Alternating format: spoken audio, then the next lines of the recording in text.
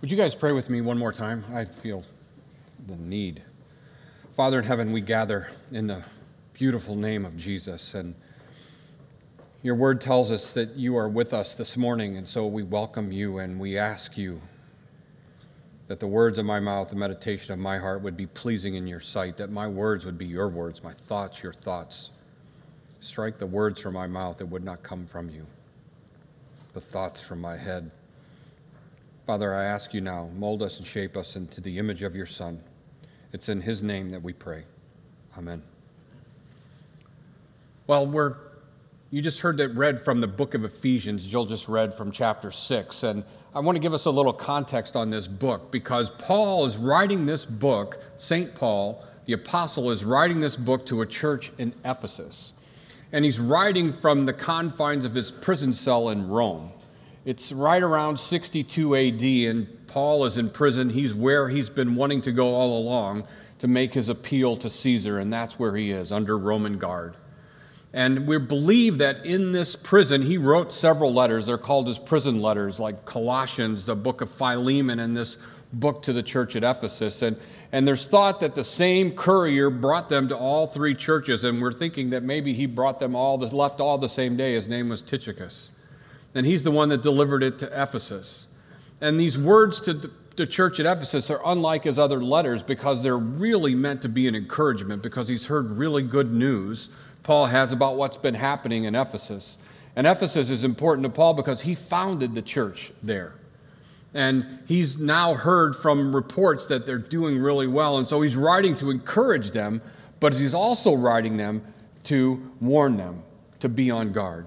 And so you can divide this letter into two sections. The first part of it is a reminder to them of the gospel, that the gospel being that the people of Israel, the story of the children of Israel has found its resolution in the person of Jesus Christ.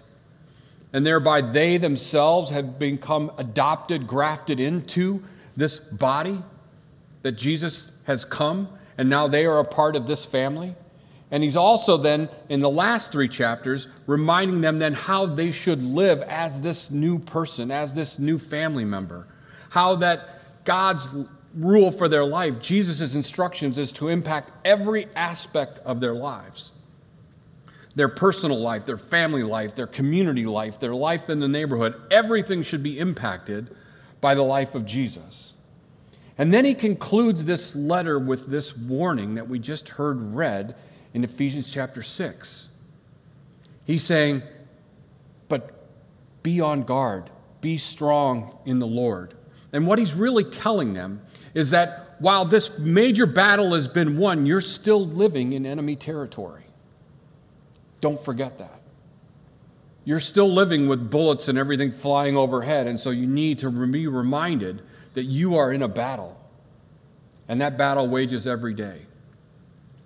Today we want to look at a part of that battle, and for the next 7 weeks, we're going to look at these 9 verses to see how it is that God is calling us to battle, because this letter is, in essence, written to us as well, because we find ourselves in the midst of a battle. And we find ourselves as followers of Jesus, and we too are called to have his life impact every part of our life. We are called to look, live, and love more like him. And so also in how we battle, because we can find that out through his disciples and what he taught as well. And so we're going to look at those first 4 verses in that section, Ephesians chapter 6, verses 10 through 13, where Paul starts up and talks to us this morning as he's talking to the church at Ephesus. And as we look at this, I'd like to use an outline that Pastor Tim Keller uses to help understand this section of Scripture. And he does it 3 ways, and this is the way I'd like to outline it. Who is it that we're fighting? What is it that we're fighting? And how is it we should fight? So, who are we fighting? What are we fighting? And how should we fight? The first part, who are we fighting? Well, Paul makes it pretty clear in his text here that we're not fighting flesh and blood. No, we're fighting an enemy that's evil. We're fighting a spiritual enemy. And he calls the devil's schemes, and we would say that is Satan. Now, I know when I say that or I talk about the devil, there's a good chance that some of you in this room have just looked at me and said, I thought you were okay, Tony, but now you're saying you believe in the devil? And it's like, Yeah, I'm sorry to disappoint you, but yeah, because that's what the scriptures teach. That's exactly what Jesus himself said. Jesus believed in Satan. Jesus believed that he existed. I mean, when you look at what Jesus himself said, he said, I saw Satan fall like lightning from heaven. He uses the name Satanos in the Greek, and it's not only a title, but it's also a personification. It's a name. And he names him here. Jesus says he exists. Jesus identifies him as a person, but I understand in our culture that's resistant to that. In fact, a recent survey in Barna said a majority of Christians don't believe Satan is real. In fact, 59% agreed with the statement that he's not a living being, but is a symbol of evil. He's a symbol, not a person, not a spiritual being, not something that's active, but just a symbol of evil. And really, and people that strongly disagree, 26% strongly disagreed with that statement. Only a quarter of Christians strongly disagreed that Satan isn't real, basically, isn't a person. And so I understand. But let me ask you this question. Do you believe in God? Do you believe in an all-powerful good being? Then why is it, if that's the case, you can't believe in this powerful spiritual evil being? Why is it you can believe in one spiritual being and not the other? And then what do you do with Jesus, who says he's real, who says he exists? And then what do you do with the rest of the scriptures and the apostles, the disciples of Jesus who say he's real? Right? Because Paul definitely is saying he's real, which is what he's reminding this church at Ephesus and us today. He says, our struggle is not against flesh and blood. There might be evil in the world, and there is, and there's evil perpetrated in our world, but there's a darker evil behind it. The true enemy lives behind the evil that we see in the world. But against the rulers, against the authorities, against the powers of this dark world, and then against the spiritual forces of evil in the heavenly realms, Paul 4 times personifies this creature, this being, these creatures, Satan and his demons. He's giving us and this church at Ephesus a picture that he's real, but he's also powerful. We make a mistake if we think him just a symbol. Paul says, no, he's powerful. And he lets us know that he's serious by talking about him in 4 different ways. So he's not powerless, but he's a powerful opponent. And it's not flesh and blood. It's not you and I that are the enemy here. Paul's making it very clear. He's brought these Gentiles into these Jewish believers. He says, quit fighting amongst yourselves. Right? You're not the enemy. The enemy's out there. There's a bigger enemy. There's a darker enemy than anything you've seen in this world. There's evil behind it. In fact, Peter himself says this. He said, be alert and sober mind. Your enemy, the devil, prowls around like a roaring lion looking for someone to devour. That's what he does. He's real. Jesus says he's real. He personifies him, and all of the disciples do, and the scriptures talk about him from beginning to end. To dismiss Satan would be dismissing most of Scripture. And so I ask you that question. Have you made too little of him? Maybe it's time that maybe you take a different look at what Jesus is saying, at what the Bible's saying, is what his disciples are saying, that there's truly an enemy working against us, and working against us all the time. We live in enemy territory. And it would be smart to remember that. So what is it we're fighting? We know who it is, Scripture tells us, but what is it we're fighting? Are we fighting this all-powerful being? Because Paul says he's really powerful, but is he all-powerful? Scripture would teach us that he's not all-powerful. That he's powerful, but not all-powerful. He does have schemes. I would argue from Scripture that he doesn't control the wind, he doesn't control the storms, he doesn't control disease and things like that. That's not his tools. His tools, as we read in Scripture, are things like lies and deception. That's exactly what the name means. Liar, deceiver, adversary. That's what he does. His schemes are lies. When he lies, he speaks his native language, for he is a liar and the father of lies. That's what we're fighting against, are lies. Perpetrating as the truth. That's what he does. He parades this lie and paints it in colors and tries to pass it off as the truth, and we gobble it up like a fish gobbles bait. And so on one hand, we see ourselves dismissing him, saying he's nothing, but then on the other hand, we see him and we think he's all-powerful, right? We're so afraid we see him everywhere. Right? I mean, you hear people, it's like, Satan be gone, Satan be gone, Satan be gone. Everything is Satan. C.S. Lewis says in Screwtape Letters, he says this. He says, there are two equal and opposite errors into which our race can fall about the devils. One is to disbelieve in their existence. The other is to believe and feel an excessive and unhealthy interest in them.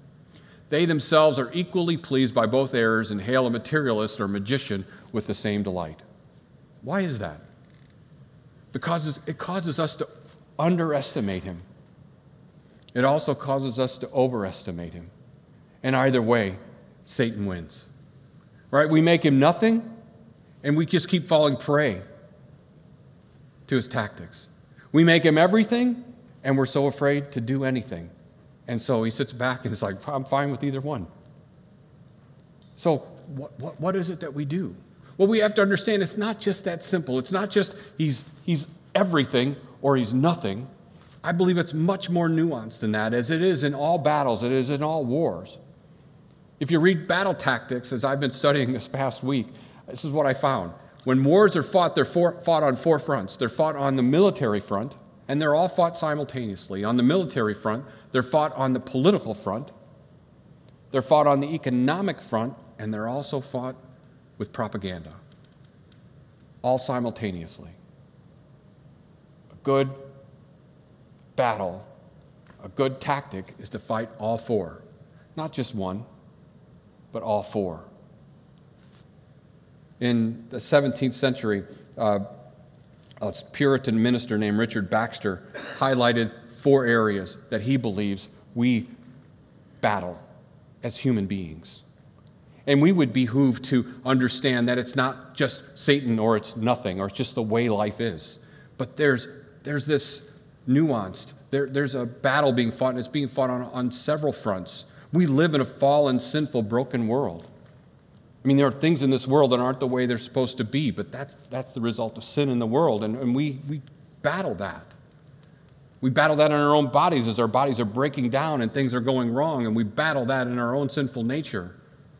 So it's not just as simple as it's all Satan or it's just the way life is.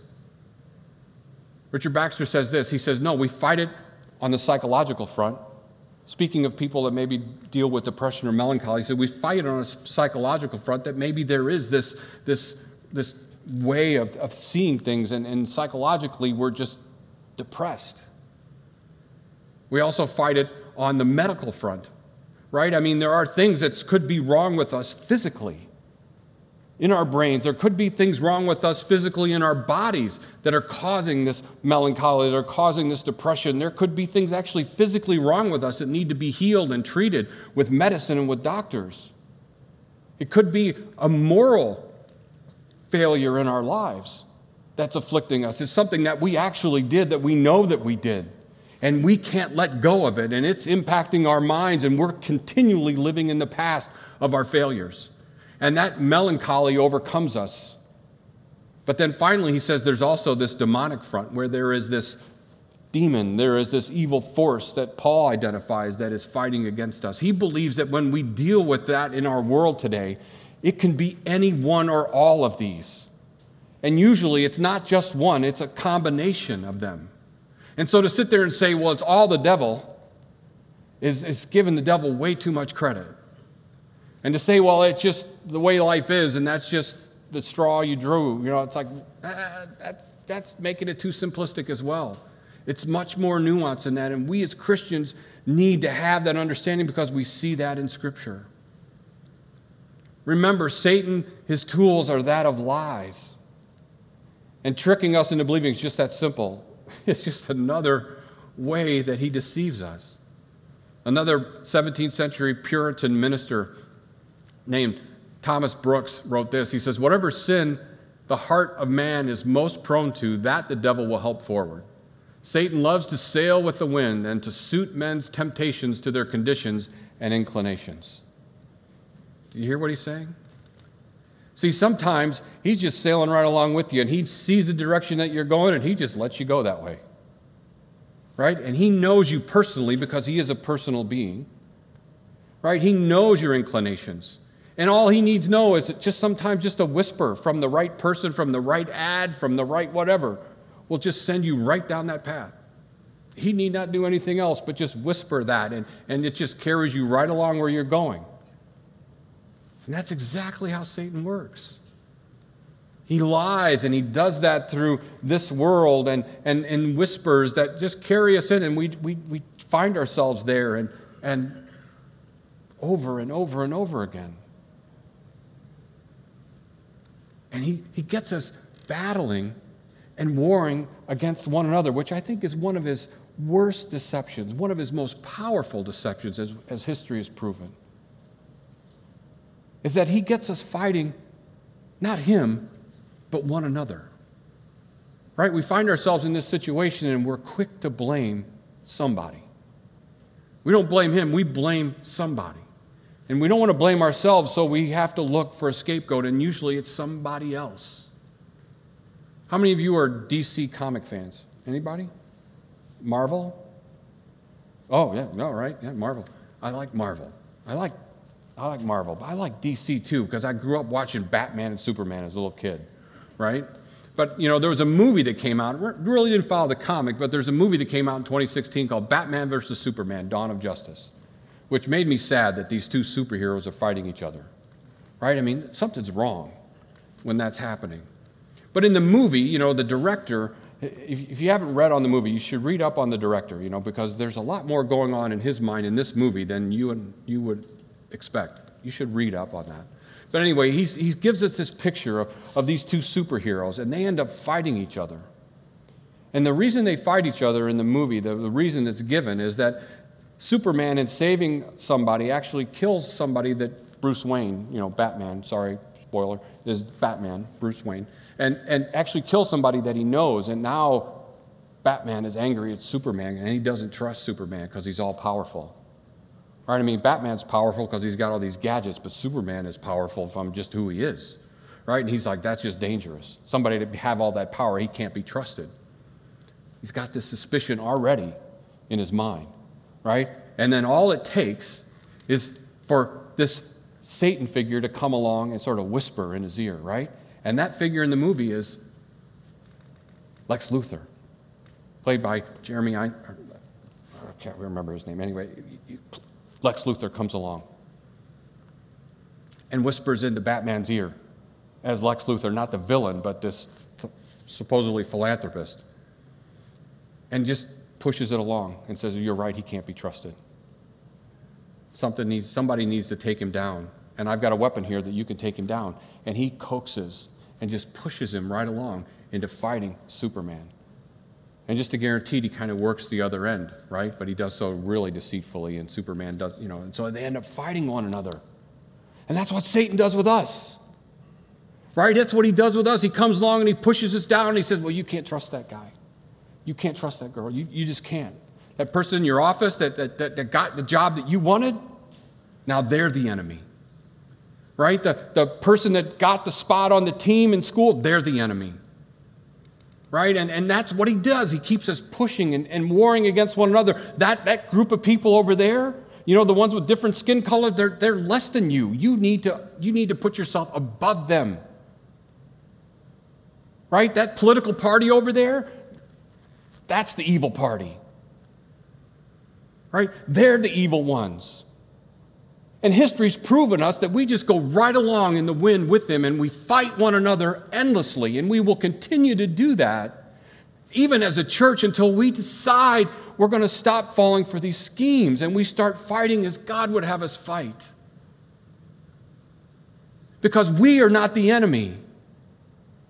There's a darker enemy behind it, and he is deceiving us into seeing one another as less than, kind of putting ourselves on a pedestal. But Paul reminds us as he writes to the church in Corinth, for we live in this world, we do not wage war as the world does. The weapons we fight with are not the weapons of the world. On the contrary, they have divine power to demolish strongholds. They're the weapons of God.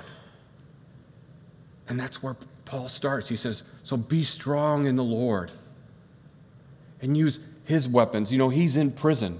And he uses these real life weapons of a Roman centurion, a Roman soldier, to illustrate his points. But in no way does he mean for us to take them up and wield them like this against one another. No, there's another enemy that he calls us, and he uses these images for us to help us understand how it is we are to fight. And he starts off this text and he says, remember, be strong in the Lord and his mighty power. See, we're not strong enough on our own to stand up against Satan and his with all the willpower that we want. I fell for it again. I'm not falling for it again. I'm not doing that again. And then we find ourselves there again. And again, and again, and again. And Paul's saying, have you learned anything yet? You cannot do this on your own. The only way you can do this is to be strong in the Lord. And he goes on to tell us it's not just that, but to put on the full armor of God. All the pieces.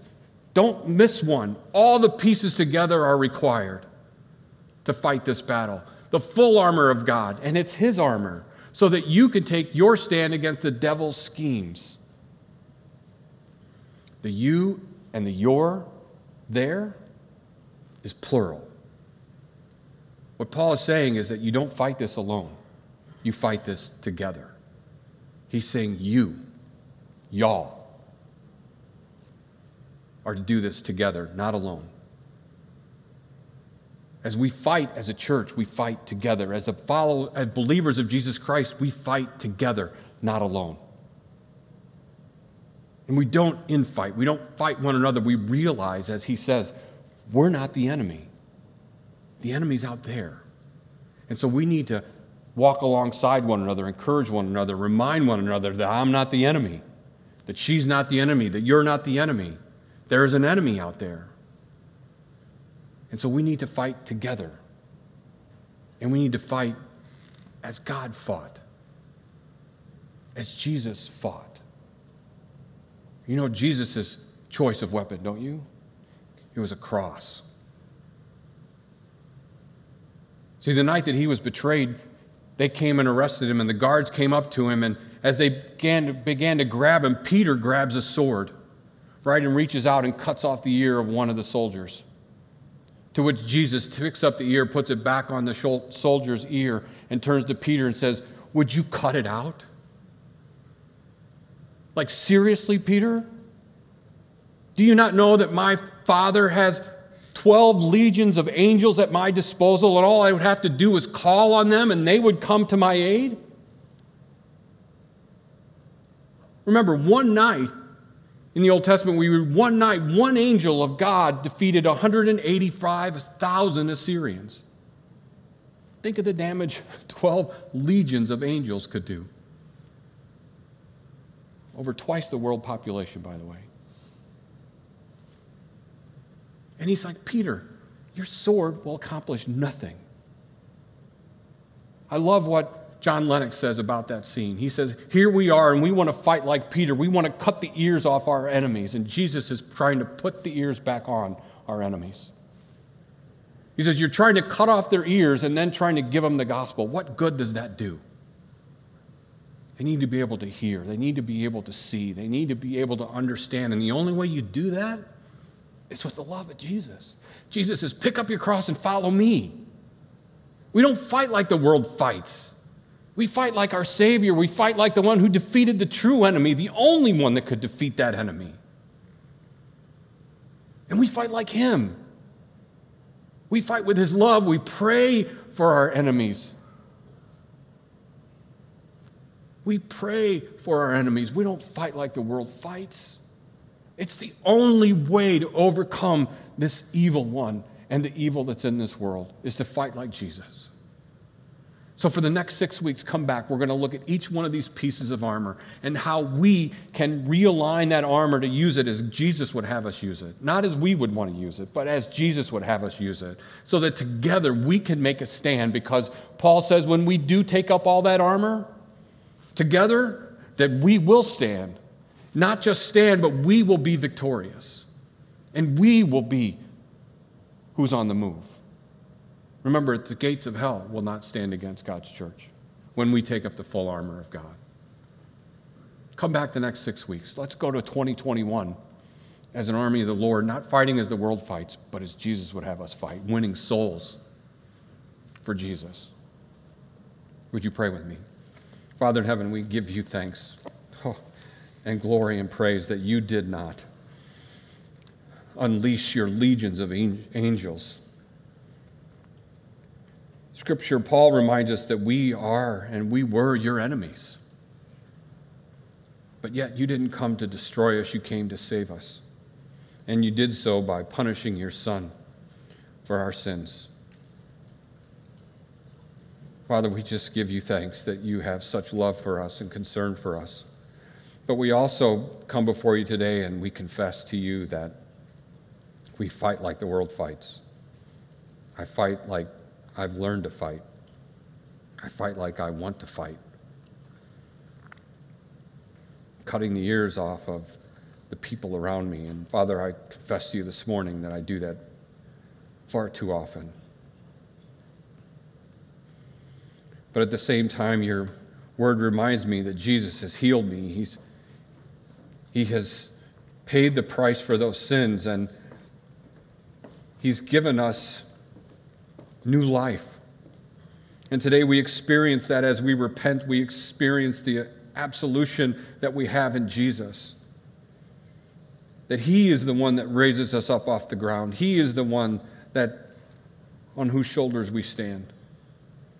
Father, this morning as we stand in his presence, as we stand in his power and your power, I pray that you would inhabit our words, our thoughts, our hearts, our minds as we go from this place today. As we live out this life, may they see Jesus. May they see Jesus.